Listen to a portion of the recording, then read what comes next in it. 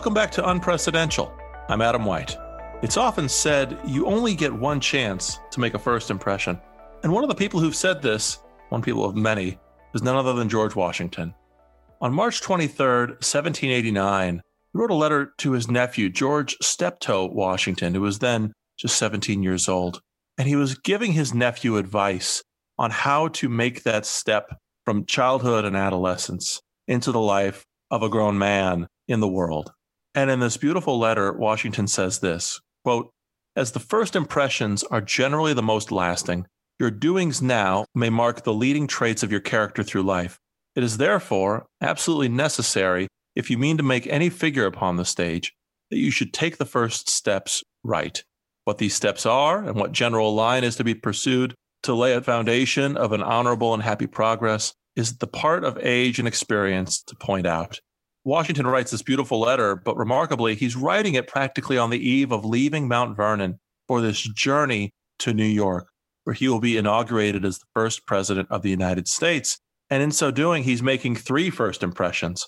His own first impression as the president of the United States, the presidency's first impression under the Constitution, and in many ways, the Constitution's own first impression, at least as they moved towards its initial writing and the first steps of Congress, into actual administration, which, as we often point out on this show, Alexander Hamilton said was the true test of a good government. Now, in our previous episode, we were fortunate to be joined by Jeffrey Toulis, author of The Rhetorical Presidency, and Gary Schmidt, an expert of the presidency, my colleague here at AEI. And in today's episode, it's my real pleasure to be joined by Professor Stephen Howard Brown. He's a professor of communication arts and sciences at Penn State University and a distinguished scholar of the National Communication Association. His previous books include Edmund Burke and the Discourse of Virtue, Jefferson's Call for Nationhood, and The Ides of War, a study of Washington and the Newburgh Crisis. He returns once again to these themes of virtue and nationhood and Washington. In his new book, it's titled The First Inauguration, George Washington and the Invention of the Republic. Stephen, welcome. Adam, I just couldn't be more happy to be here and have this opportunity to speak with you about this endlessly engaging and important figure, a figure upon the stage, as you say. Well, the feeling is mutual. This is a wonderful book. I'm not exaggerating. It's one of the best books I've read all year, quite possibly the best book. And it's a real pleasure to be joined by its author. And I really encourage our listeners, I hope this conversation will inspire you to get out and buy it, because it's definitely worth reading. And Stephen, you point this out in the very opening pages of the book. You say, quote, "We need to call to mind the story of Washington's inauguration, because in it we discover vital resources for the reanimation of civic life. We need, like every generation, to invent a version of the first president to meet our own particular but hardly unique challenges. We need to listen to what he has to say, because what he has said and how he said it offers us a gift we cannot afford to ignore or cynically dismiss." It's a wonderful way to open this book, and exactly right. Why don't you elaborate on that a little bit? Why should we study Washington's first inauguration? Very good. Thank you. As a student of the art of rhetoric, I'm familiar with a English translation of Aristotle's treatise on rhetoric, lo, these millennia later, which defines the art as the faculty for discovering in any given case the available means of persuasion. And it's that notion of an available means of persuasion that I use to sort of leverage this account of Washington. He stands to me very much, including, not in spite of, but including the warts and the tragic dimensions, the failures, as well as the achievements. He stands, as it seems to me, an endlessly productive resource, not only for what to argue and what to say, but how to say it as an actor in civic life. And it seems to me we proceed at our peril by forgetting that fact. The address itself is well worth studying, and we'll get to the inaugural address in a moment. But one of the real joys of reading this book is it's a journey beginning with his departure from Mount Vernon and his journey north to New York. You detail in the book the stops along the way, beginning just 15 miles north in Alexandria, Virginia, and all the way up. And we don't have time in a 1-hour podcast to do justice to that. It's why people need to buy the book. But why don't you just say, if you could please, say a few words about the actual journey, the trip from Mount Vernon to New York. And a journey it was. Part of what motivates the project in general was in my reading of the accounts, the local newspapers, the private letters, correspondence, diaries, and so forth, was the sense of joy, of anxiety, of noise. Everybody loves a party. Lots of flip and bounce, which I take are some 18th century versions of rum and coke or something. I couldn't quite figure it out. But music and banners and carrying on. What drew me in was the festive culture that attended every step of the way.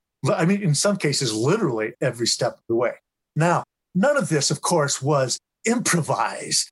As you know, of course, everyone knew what was going to come down in terms of the election itself. So they were primed for it, and they knew what they were doing. That is to say, these local hosts.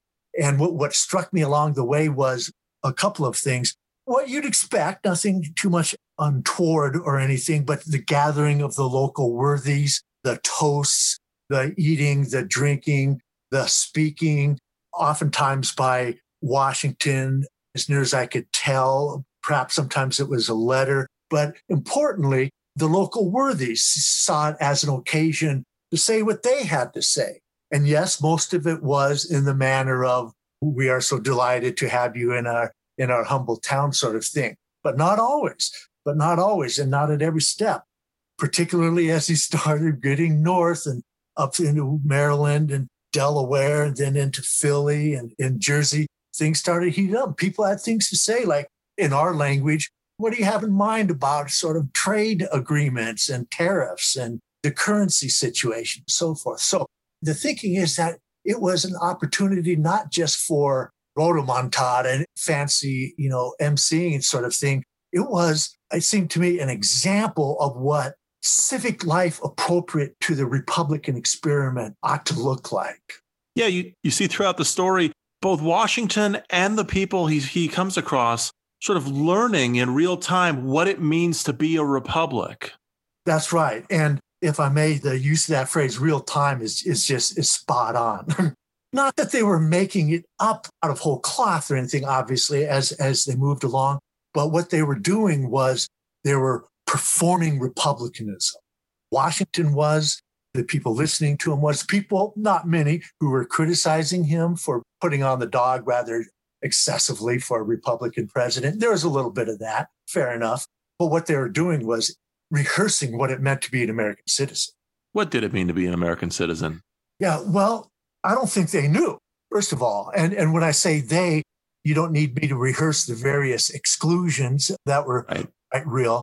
But if one was in the main, not entirely a white Euro-American, one had a presumptive claim to citizenship. In truth, again, it was utterly unclear, in a sense, what that really meant. I mean, you could say that, and indeed he did, fellow citizens, that kind of thing. But you'll forgive the ahistoricism, but all we have to do is look ahead a few years to the French Revolution when that term citizen in English shows itself for the radical character it has. So, Adam, they were inventing citizenship along the way. Arguably, we still are. Your book, I mean, it begins in a way before the journey, right? But you teach us not just what Congress did to sort of send a messenger down to Mount Vernon, but you really paint a picture of what Washington himself is leaving behind as he boards his horse, his carriage, I suppose, and heads north. Can you give us a sense of that? You bet. And in order to do so, let me loop back to that nice letter that you read in the opening, in which you sort of underscore that notion of the figure on the stage.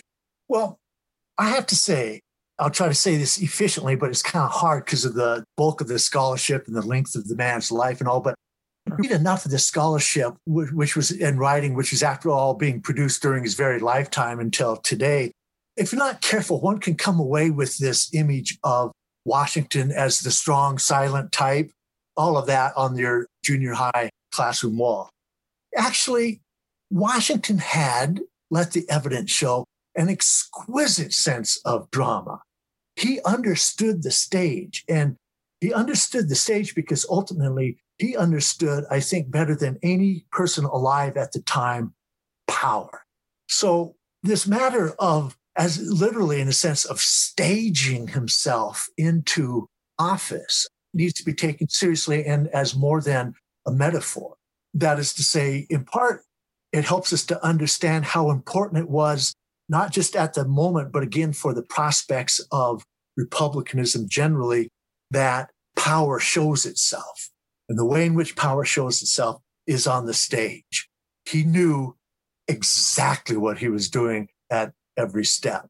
The toasts he anticipated, he had the right people around him. He got that because he understood power, he understood politics. And part of being on the stage, so to speak, is wearing, I wouldn't call it the right costume, but knowing the clothes make the man. And you detail that. I was just searching for the passage. I couldn't find it, but if I remember correctly, he writes a letter to his old friend. Was it Henry Knox? He writes a letter to Henry Knox because he's looking for, and he describes in detail in this letter, fine American cloth for a suit of clothes. And you describe how much thought Washington put in. I mean, he didn't overthink it, and he wasn't going for the sort of the style, trying to be the cutting edge of fashion. But what he wanted was clothing that would embody and exemplify republicanism, which was a difficult balance between too fine and something beneath the nature of the office. That's right. And to underscore some of that, and I appreciate your observation that one needn't overthink it or make too much of it, but there is a kind of a semiotics of dress that's very much at play and still is, of course. That is to say, sort of the symbolic power as they are associated with what literally how power is attire in that sense. So it's especially, just real quick, interesting too. I love reading these accounts of these figures who go over to France, Jefferson, Adams, or even the court of St. James, and they come back and talk, right, and so on. And these are not rubes by any stretch, but they are almost to a person mortified at the sumptuousness and kind of the over the top. So this matter of, and I know that letter, where he writes to Knox, of all people, and says, hey, can you find this tailor for me and have this made out? Again, he knows exactly what he's doing. And others, of course, will pick up on that. Jefferson, for instance, is conspicuously down-dressed as he gives his. Not too far down. These are obviously elites, and they have to look a certain way. But I would argue the matter of the dress is itself very much a part of this whole inventional process, this available means of persuasion. How ought a Republican to appear? How ought a Republican to sound? Those were at stake. This journey, I mean, today we do it in a day. We do it in a couple of hours, I suppose, on the shuttle flight from Washington Airport to New York. This trip for Washington, though, takes several days. He has to make many stops along the way. What sorts of places did he stay in on the way? And what does that say about his notion of republicanism? I will say, as a result of this project, I have infinitely more respect for authors who can sustain those nice, tight narratives in the detail, because it can get out of hand in a hurry. But I couldn't resist that very question and then needing to follow up on it and to ask, well, what did it mean, like a tavern? What does that even mean? Is like you stayed in back around of some bar somewhere along Jersey? I don't think so. The City Tavern in New York. Well, actually, the concept of tavern, or what we might call like a hotel, that too is still very much in process. Roadside inns, who stays there? What do you do there? So the idea was, well, you had options. And indeed, a number of prominent figures, Robert Morris, for instance, the vastly wealthy Philadelphian, says, hey, you can stay at my place. All these people all along the way. And Washington writes back and says, listen, thank you, I appreciate it, but, I'd better stay, maybe we'll stay at the City Tavern or something. And they would put on the dog for him, for sure. So, it's not like he's slumming it or anything, obviously. But if you've been to the City Tavern in Center City there, it's not particular. It's nice, but it's hardly grandiose. So, yes, sending that message, no question. Although, no, I have looked at the menus that these characters, I mean, that was a good sturdy 18th century menu these guys would dig into, but it's a long way from the court of Versailles, put it that way.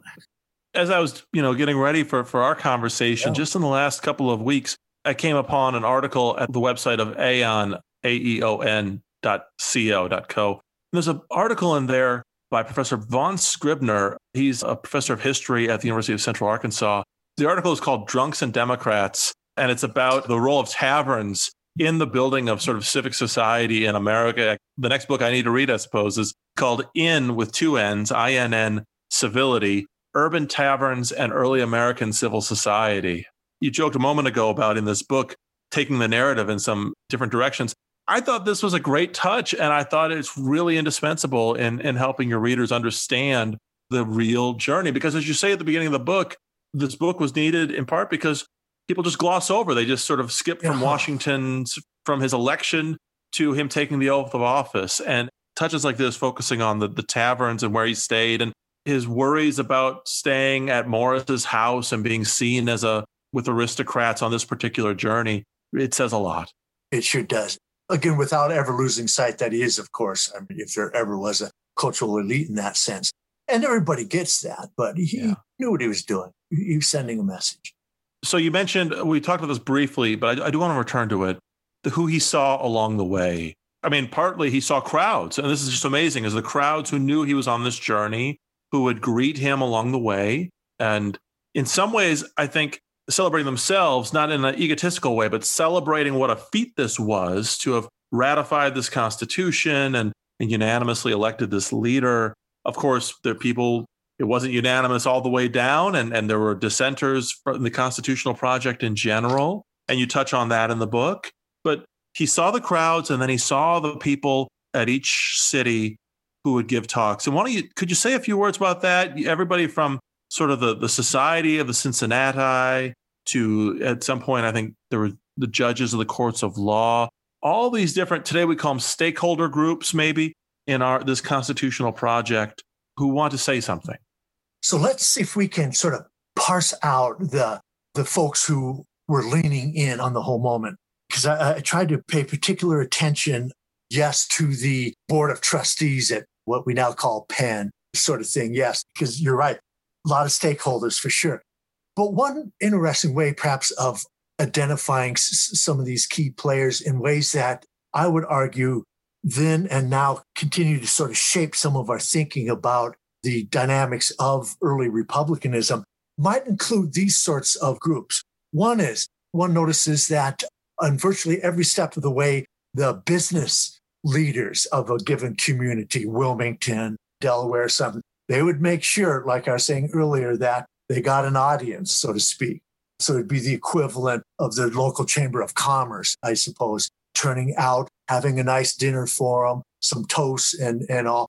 But I've read those speeches, and I try to feature them a little bit. And again, they're quite pointed about what they might expect in terms of fiscal policy and so on. So there's the business community is very much present here. Secondly, you'll notice that pretty much along every step of the way, not everybody, but as you mentioned, the militia turns out, variations on that theme. That strikes me as not a trivial matter, because what it is a reassertion. You don't need me to tell you, but it's a reassertion of a visible military presence and a declaration of the importance of that presence to the protection of the Republican experiment. And as you know, things were talked about making it up and inventing as you're going along. The status and the relationship of military to civil government is still very fluid and will continue to be for some time. But then thirdly, clearly there's more, and including just folks who turning out, drink some beer and roast a pig sort of thing. And that's important too. But thirdly, I would put the spotlight, of course, on, for want of a better phrase, clergy for these various, including Jewish groups that it gets a little more played down the road. But I was struck by how frequent the letters to various clergies along the way. Can I just, as a quick footnote? Please, go ahead. One of the things I loved was finding out along the way, because some things never change. And that is these people writing to Washington to hit them up for a job. Right. And some of them were so heart-rendering, like, I lost my family, the Brits, I fought by your side, or hey, we were old horse racing buddies or something back in the day. Didn't matter. They would use whatever they had to sort of try to get an entree into what would become his cabinet, such as it was, or just some sort of role, the century of the guard and Baltimore or something. It didn't matter. And Washington had a beautifully scripted response to all of those, in which he says, listen, I appreciate it, but not going to happen. It's not going to happen. I can only appoint people on the basis of their merit. And I wish you and the wife and the kids well, and thank you for your service. But this is probably going to be the last we'll talk about this matter. Well, that's a good turning point then to my next question, actually, which is all along the way, lots of people are saying a lot of things. What's Washington saying to these audiences? It's not boilerplate. I thought it would be, because it would have been easy enough to get Madison or Humphreys or one of the gang, to whip something up. And there's a little bit of that, for sure. The rehearsal of the thank yous, and as one might expect, you can't just make it up every step along the way.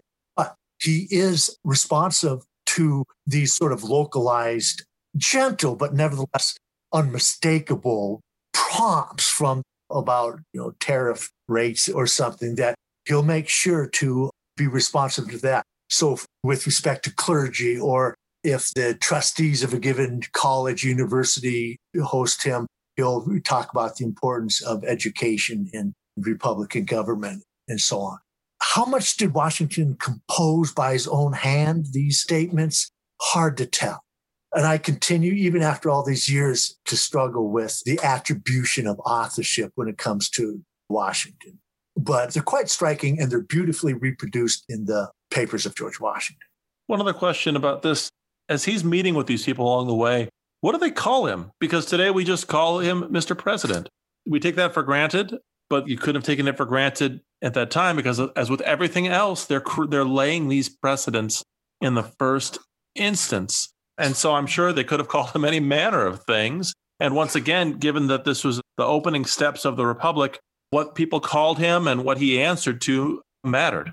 That's right. No question. And as you know, it's not long. And some good scholarship recently has been written on this, like should you even call him president? And John Adams is saying president. That's like the guy who runs the soccer team back home in Boston, that kind of thing. So, but to answer your question, I think Joe Ellis is pretty clear on this and demonstrates that generally what you see is it comes down to either His Excellency or General Washington.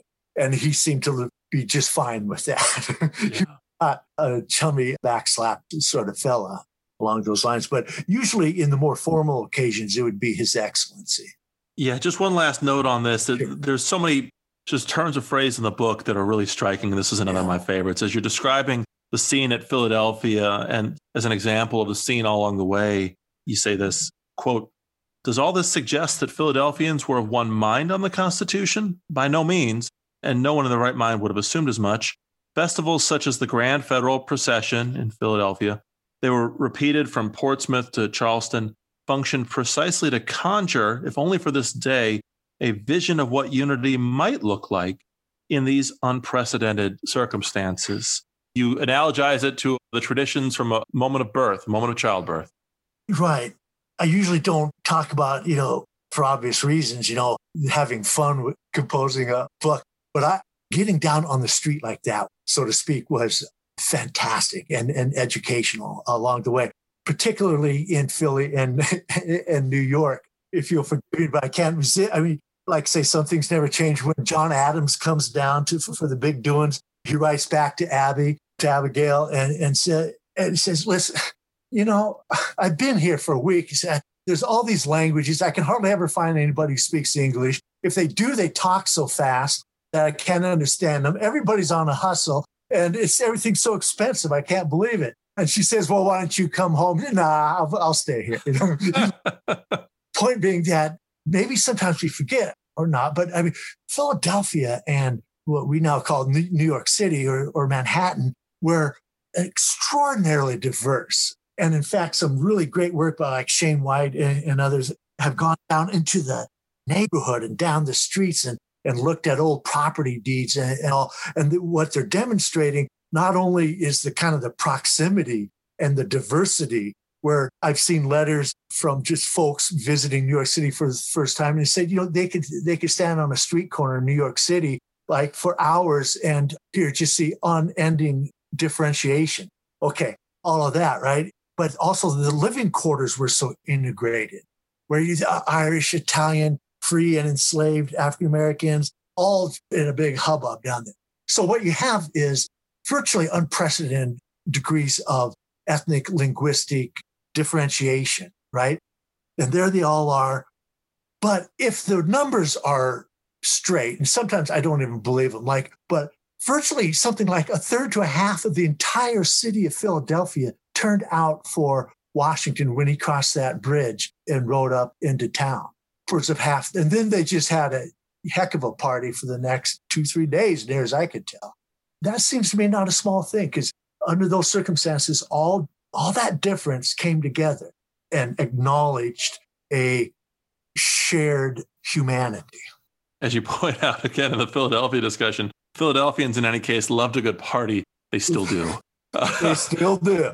And you sort of described along the way, Washington, to the extent he's hoping to have moments for reflection, to plan for his administration, those are few and far between before he gets to Philadelphia. And by the time he gets north of Philadelphia, that's all done.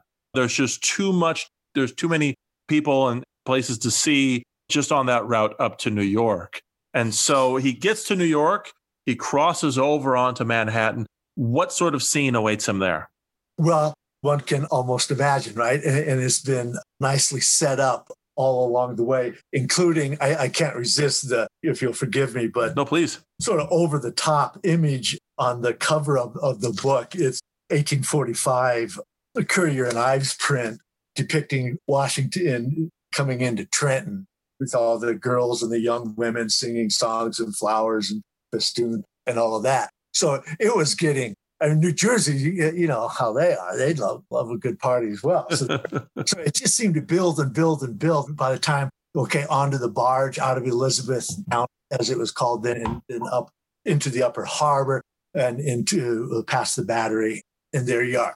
Well, they were waiting for him, as you can imagine. And who was waiting for him? Well, the usual suspects in one respect, of course, but again, also militia, town folks. I wish I could have gotten more granular, but it was getting hard to find the actual evidence. But it's clearly most of that town had turned out. And then he needs to sort of barricade himself for a little bit and talk to people he's got to talk to. But they're ready for him all along the way. And along the way, you couldn't take for granted where he was going to stay, at least not at first. The same when he gets to New York, there isn't an official residence. I think you're right. Governor Clinton offers him his residence. Right. Washington doesn't take that. He ends up staying at a house on Cherry Street by Osgood. And I forgot to mark down do you recall who Osgood was? A local landowner and kind of a worthy businessman who had a nice that was open. It's sort of a little, not shocking, but it's good to be reminded in a sense of what a different world it could be sometimes. It's like, better find them someplace to stay. And they sort of dickered and this and that and negotiated a little bit and found him a nice house down on the corner a little bit. You know, it struck me casual, frankly. And so the scene that awaits Washington, it's a good reminder that this is a foundational moment for the new constitutional government, but business had started earlier. I was thinking back as I was getting ready for today's conversation, I might have gotten it wrong in my earlier episode with Jeff Toulis and Gary Schmidt. First, the Congress meets, March 5th or 6th. That's when business really starts, according to a law that had been passed by the Confederate Congress. They come in, among their duties is to count the electoral votes, just as we're seeing now. We're recording this in mid-December, although it'll come out a little later. Then they invite Washington, and then Washington comes back. So by the time he arrives, and his inauguration is at the end of April of 1789, federal government has been in business of a sort for over a month. And here we are again in New York, which is already an incredibly important city.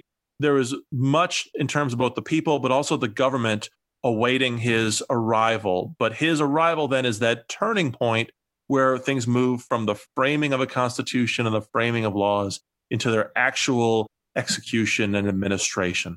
That's right. I don't want to signal too far ahead here or anything, but that seems to me exactly that kind of liminal moment that is staged itself on the second floor of Federal Hall with the taking of the oath and then the address afterwards here, because it's tricky business. I mean, you're a specialist in this, Adam, I know, but this matter of just, again, precisely what the presidency, what the chief executive meant. I mean, Article 2 it's not wordy. I mean, it's a little cryptic, it seems to me, but it was under those circumstances. And again, I don't mean to push my own particular thesis here too much. What needed to be staged, it seemed to me, wasn't so much the apparatus of government. That was getting into place, at least. What needed to be staged was the character of leadership. And that's what needed to be staged. It needed to be seen, and it needed to be heard. So he gets to the second floor of Federal Hall, and he does two things. First, he swears the oath, which is provided for in the Constitution itself. I should say, you mentioned the constitutional text of Article 2. Your book does such a nice job of setting that up as well, right? You pause to describe just the struggle behind formulating what the presidency is before it can even be filmed. So Washington swears the oath in public, and then he turns inside into the Senate chamber where he'll give this inaugural address. So it's not as today, the inaugural address is for everybody in attendance and for everybody watching on TV and so on. This is not that. But the oath and the inaugural address are deeply intertwined. They're deeply connected. I should say, unlike the oath, the address is not required in the Constitution, as you point out. But Washington sees these things as deeply intertwined. And so his address is in many ways, I'd say, an elaboration of the oath, right? Because he's trying to demonstrate, among other things, his understanding of the Constitution and of the character necessary, as you said, for putting that Constitution into effect. That was a long-winded non-question. Let's talk about character. You mentioned it. And I think that's one of the reasons why I think this book is so wonderful and so important, is that it is focused on the connection between the formal acts of government and the character of the people who are running the government. How did Washington see that? Right. Well, this is a big one, right? And your question. And so I want to be careful with this response, but not bloviate about it either. Washington was very, very much a man of the 18th century, of the Euro-colonial 18th century. And I think it's fair to say that he was born, raised, nurtured, and exercised himself as an adult in context where the collective investment in the character of leadership and the leadership of character was taken arguably more seriously than it ever has been since. Now, and there continues to be sort of historiographical debates about overstating this, understating that. However, it seems to me, it seems unarguable to me that Washington understood that machines do not go of themselves. You can get them down the road a little bit, but if you don't have someone behind the wheel, it's going to crash and burn flat out. The inaugural address seems to be an opportunity, because you're right, it's not required. I mean, why do it? He didn't have to do it. But as you also said, everything he did was a precedent. And so he stands up and delivers what is essentially a 5-paragraph, little less than 1,500 word address. So it would not have taken long. But rhetorically, it's a dicey thing, because the over assertion of character, well, now you're just a couple steps away from a demagogue. The under assertion of character, and now you're just a cog sort of thing, right? The ideal is to figure out what the optimal space between unwanted power and not enough, that matter of character. And so it is that in that interesting way that we see sometimes, but is particularly a matter of art for some in the 18th century, of cultivating an image, a staging of one's character, not by asserting it time and time and time again, but quite the opposite, right? Where in a sense, the idea is, and you'll see this in so many inaugural addresses since, that the idea is to get yourself out front and center of that stage, but then back it off a little bit. So, you back it off. I mean, Jefferson is exquisite on this, Lincoln as well. I mean, there are huge passages of Lincoln in which he never refers to himself at all. But that too, of course, paradoxically, is an exquisite kind of rendering of one's character.